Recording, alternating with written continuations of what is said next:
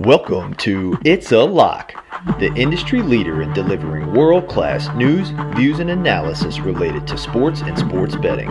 We promise to stuff every episode with square takes, losing streaks, kisses of death, and good old-fashioned degeneracy. I'm your host, Big Bet Brent, and with me, as always, is Mad Money Mike.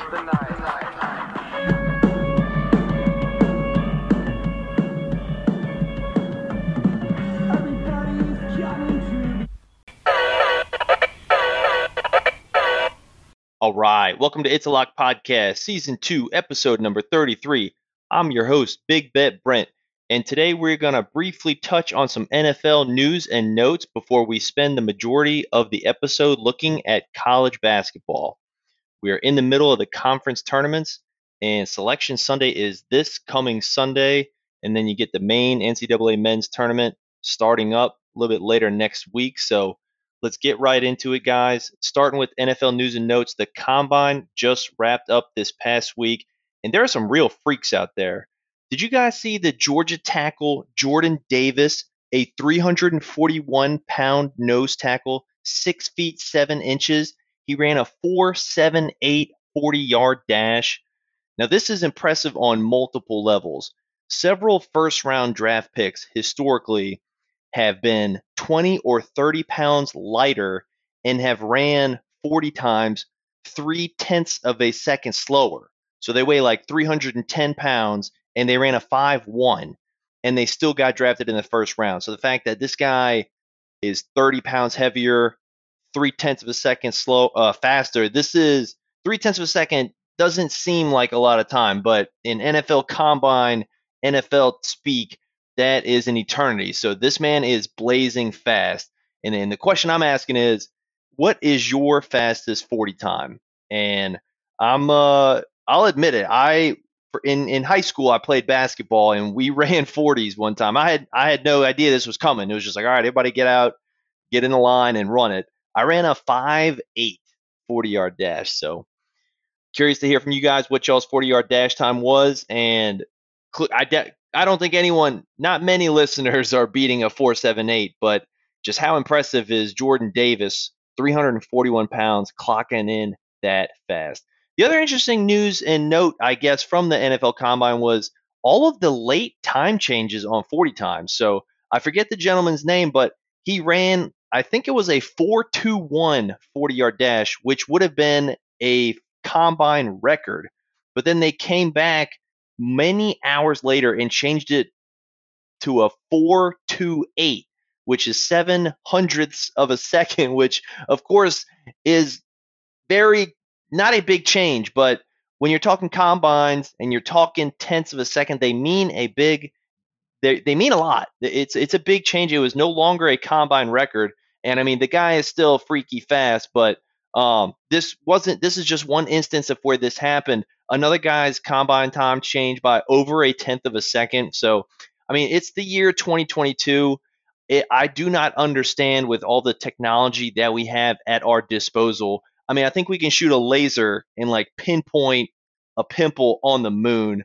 Why is it taking 3 hours to understand how fast people are running 40 yards?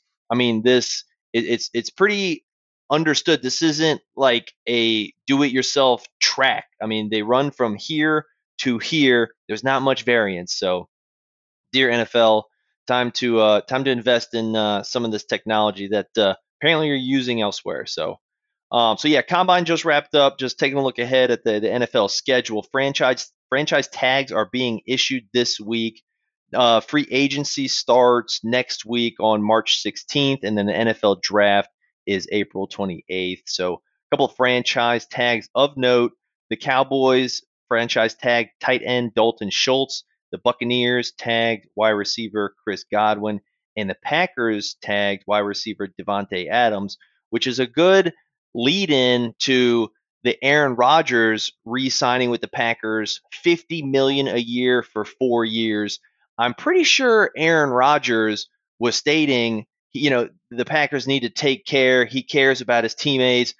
Don't you try and franchise tag Davante Adams. Well, it happened, and all of the drama about where Aaron Rodgers was going to go. He was so pissed with the Packers. I mean, we heard about this for over a year, right? I mean, it really has been over a year, like that long. So in all that, he ends up re-signing back with the Packers. I mean, clearly he's the highest paid player ever. So clearly he's getting his value, right? So I can't blame a person for getting what they are worth. $50 million a year, that is some cheddar. I can't help but wonder how much money he makes outside of football, between all the commercials. I think it's Allstate, and clearly the Jeopardy guest hosting. So, I mean, is it really worth the extra, $10 million a year to most likely now have hamstrung the Packers organization, so you will not have as much talent around you? I mean, when I think about the other greats, of course, Tom Brady comes to mind. He gave his team a little bit of a sweetheart deal, and most great quarterbacks do that understand that there's only so much money that can go around, and the what you lose on that contract, headline size, you more than make up for with team success and the associated media success that goes with it. So um, part of me, yeah, I'll never argue or say he made the wrong decision, but at the end of the day, if he truly is a competitor that is thinking what's the best opportunity or what's the best way for me to win, I can't help but think that he should have, not asked for so much from the Packers. I will say though that from like a division and conference and team standpoint, staying with the Packers was definitely the right call as opposed to most other divisions, um, particularly considering the AFC versus the NFC. So anyway, the main question being, is this the end of the Aaron Rodgers media marathon? I freaking hope so. I am crossing my fingers. Sadly, I do not expect that to be the case. Who knows what's going to happen next? But with how things have been going up there in Lambeau, you can't help but think that something else is going to go wrong, and he'll get back right in the spotlight.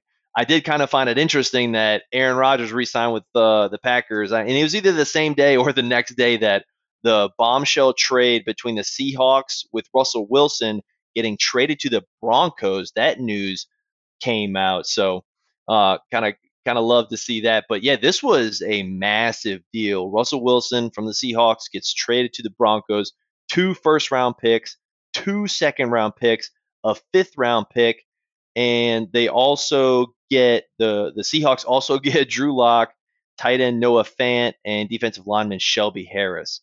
So the big question here is who won this trade, right? And now my answer to this question, I don't think that if I were the Broncos, I would not have given up this much draft capital, particularly for, excuse me, Russell Wilson, who is turning 34 this November. Listen, I love Russell Wilson. I think he's a great quarterback. He did exceptionally well in Seattle without an offensive line, and this isn't a knock on Russell Wilson. It's just his play, his current play. It's more so around the bigger picture, all of those draft picks that the Broncos gave up for a quarterback who's 34 this November. I really would have only done that for somebody much younger, someone that I can guarantee, I would want to sign a Pat Mahomes type contract with this, if I were to trade for all this, all this just to get a new quarterback. So, not a knock against Russell Wilson. I also think the Broncos are really in a tough division there. They're still not the favorites to win that division. The Chiefs, I believe, are still like minus 110 to win that division. Of course, you got the Chargers and the Raiders there, who you know all fighting teams there. No knockovers. Quite contrary to the NFC North with the Packers.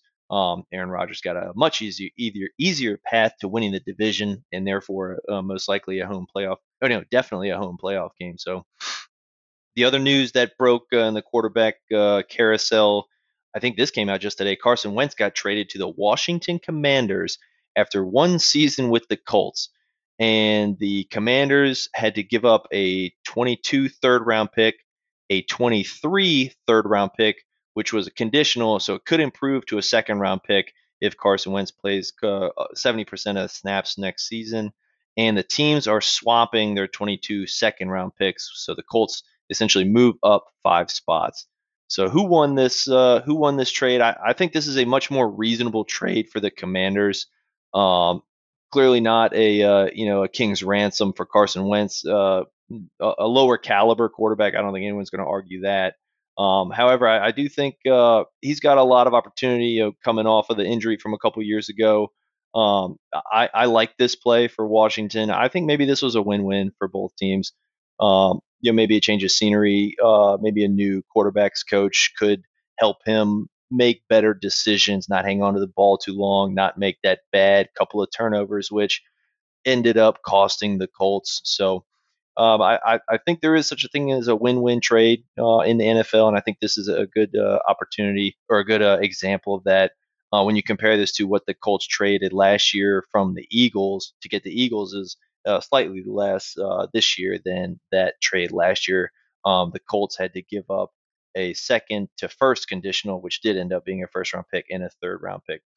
The thing I thought was interesting was the Super Bowl odds for the Washington Commanders were 60 to 1 before this news broke, and they dropped to 75 to 1 after this news broke. So, my understanding is, or my take on this is that the books had kind of priced in the Commanders getting a big name like Russell Wilson. So, when Carson Wentz, that trade got announced, it was, I guess, maybe the books aren't too high on Carson Wentz, but I think he's got potential.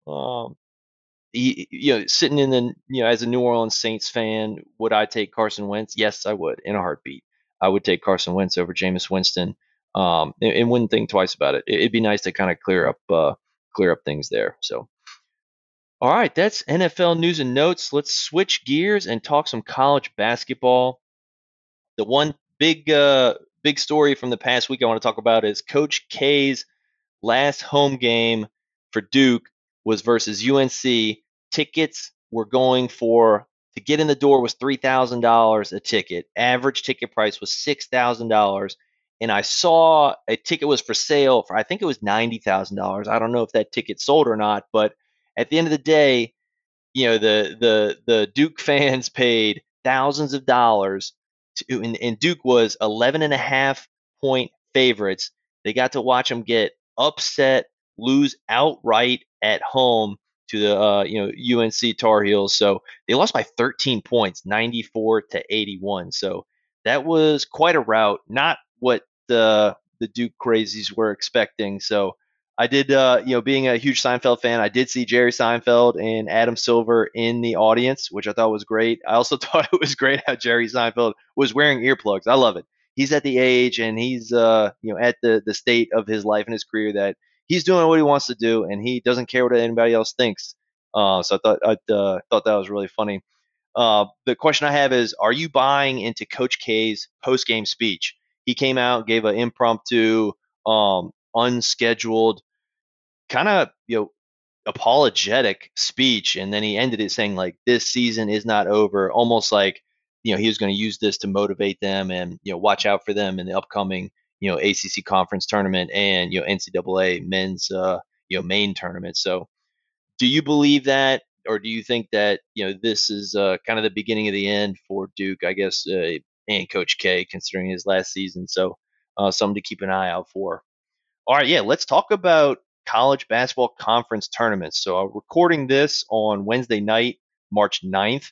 So conference tournaments are underway. The main conference tournaments are underway as of yesterday and today. I think the last ones are kicking off today. And they're all going to wrap up on Saturday because Selection Sunday is on this Sunday. And there are 32 automatic bids from these conference tournaments and 32 at-large bids, which are, many of them key in on how teams have finished out the conference tournament. So a lot of moving parts and pieces, with the bracketology piece for the main tournament that's selected on Sunday, and a lot of teams are fighting for their tournament life, and so that's something that, as a bettor, you're definitely going to want to keep your eye out on. For example, a team that really doesn't have much to play for versus a team that is a win and get in, either essentially or literally based on the automatic bid for winning. So that's something you want to keep an eye out for. So yeah, let's we're going to talk about the four main, or what I consider the four main conference tournaments: the SEC tournament, Big Ten tournament, Big 12, and the ACC tournament. All right, so definitely want to start by giving a shout out to David Cobb and an excellent article on CBS Sports that really helps break down and view the different conference tournaments and kind of what to look out for. So really appreciate David Cobb putting this together. I'll be sure to retweet this. So guys, if you haven't seen it yet, be sure to check it out. We're going to start with the ACC tournament where Duke is the clear favorite to take this one home. Clearly, the bookmakers are expecting a big bounce back based on that Carolina Tar Heels loss that we just talked about. They're currently minus 125 favorites, so they are straight up favorites to win the entire ACC tournament. So a couple things you're going to want to watch out for here are there are quite a few teams that have big reasons, particularly the main NCAA tournament. So they're motivated, and some of those teams are Virginia Tech. We just talked about North Carolina and Miami. So the Blue Devils are a lock to get into the tournament, but you're going to want to watch out for those other teams and taking a look at some of those odds there. Tar Heels plus 550, and also don't forget about a couple of long shots. Last year, Florida State Seminoles played. I believe they played the Georgia Tech Yellow Jackets. I know the Yellow Jackets won, and they're plus 12,500. So I know I got them last year at 25-1. So this is what's that 125-1. So maybe worth a sprinkle there. Florida State Seminoles. Shout out to Mad Money Mike. 60-1 also maybe worth a sprinkle. They know how to play big games. They made it to the finals last year. So a couple of interesting storylines in the ACC. All right, let's move to the Big Ten tournament, which had some crazy action to close out league play, including a Wisconsin outright loss to last place Nebraska. So Wisconsin was in the catbird seat to win the league title, the season win, and be first seed for the tournament, the conference tournament. But they lose outright to last place Nebraska. So Illinois locks up the 1 seed for the tournament draw after a dramatic win over Iowa. So a couple of front runners here between Purdue, Illinois, and Iowa and Wisconsin. Their odds actually dropped to plus 700 here. So a lot of different teams could take home the Big Ten tournament. Definitely going to want to stay tuned and watch this one. And another interesting game to note will be the number 9 seed Hoosiers and the number 8 seed Wolverines be squaring off in a second round game on Thursday. Also, you're going to want to keep an eye out. Michigan, Rutgers, and Indiana are on the bubble. So might be worth a sprinkle on these teams to do well, potentially take home the Big Ten tournament title, because whether or not they continue to dance or they make the big dance may come down to how far they do here. So taking a look at the odds, let's see what we have here. Michigan Wolverines plus 1,200, Rutgers plus 3,500, and Indiana Hoosiers plus 2,500. So all right, moving on to the Big 12. Now, this is the conference that, once again, was the strongest conference in the entire college basketball, all 25 conferences. And this is actually, I believe, the seventh out of the last 9 seasons where they've come home with this qualification for whatever it's worth. But yeah, we've got a couple of front runners here: Baylor Bears and Kansas Jayhawks, both right around plus 200 favorites.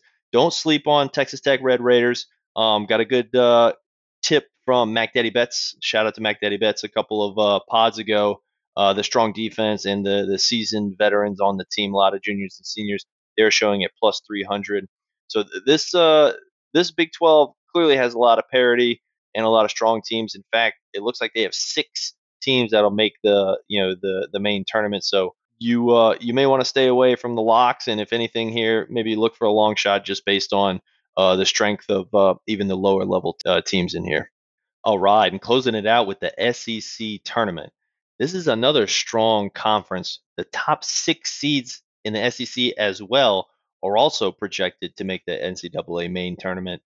Something you're going to want to watch out for here is the number 8 seed Texas A&M, and the number 9 seed Florida Gators are both somewhat bubble teams, and they play each other in Thursday, so that'll be tomorrow's game. Both of these teams need to win and need to also then upset Auburn, so that might be a good single game bet once the lines come out for that game, which would likely be on Friday. And of course, LSU Tigers plus 1,000. Will Wade, love what he's doing with that team. Might be worth a sprinkle there. But yeah, going back to the Gators and the Aggies, I'm showing the Gators here plus 4,000 and the Aggies at plus 7,500. The favorites here, Kentucky Wildcats plus 190 and the Auburn Tigers plus 260. All right, that's going to wrap up our college basketball conference tournament preview. There is no lock of the week this week, gang. I do want to give a shout out, another shout out. Mac Daddy Betts last pod picked Tennessee over Auburn against the spread, which was a winner. They were actually 3.5 point favorites, but they still covered it. I think they won by 5. So we're going to close it out with Diaper Dad Diaries. Over here, Kramer, he's 19 months old. He's running around. He's getting into so much trouble. We've been having to use timers and timeouts more and more frequently. He doesn't want to stay seated. I don't know. I don't know if they're feeding him sugar or what, but this kid is like a walking 5-hour energy drink. Chittum took him to a volleyball tournament yesterday, and we already had a sunburn scare, so we knew to lather him up. But I guess something happened. He was rubbing his eyes, but he looks like a raccoon.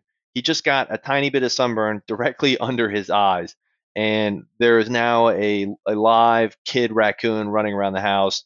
The other interesting or funny tidbit was trying to teach him to play soccer. We've got the soccer practices, which is the glorified daycare. I think I talked about it on an earlier pod, but doing it with him here at the house as well has been a lot of fun. Teaching him the no hands bit, I think it's more funny to him than actual like, oh, this is how to play the game, because he loves playing soccer and he loves shouting no hands. But every time I kick him the ball, he'll be shouting no hands while he picks up the ball. So I don't know if he knows no. He knows what no means. He knows what his hands are. He knows what his feet are. But for some reason, anytime a ball is coming at him, the first thing he does is shout no hands while he is picking the ball up with his hands. So we'll keep working at it. He's still got the practices once a week on Saturdays, and swimming practice is starting up shortly soon. So that's not something he's going to be able to mess around with. So if we need him to hold his breath underwater, that's not something you can fake. So we'll have to see how that goes. All right, guys. Selection Sunday, this Sunday, March 13th. We'll be looking to get a pod out the next couple of days after that for a massive March Madness main episode. We'll hopefully be getting Mac Daddy Betts back. If not, we'll be looking for a guest host. So more to come on that. Stay tuned for that. Close things out. Thank you guys so much for all the support. Please shoot us an email. It's alockpodcast@gmail.com. Don't forget to check out our Twitter page at It's a Lock Podcast. No apostrophes in any of those. We will see you next week with a NCAA men's college basketball main tournament preview. All right, that'll do it for season 2, episode number 33. It's a lock. Peace.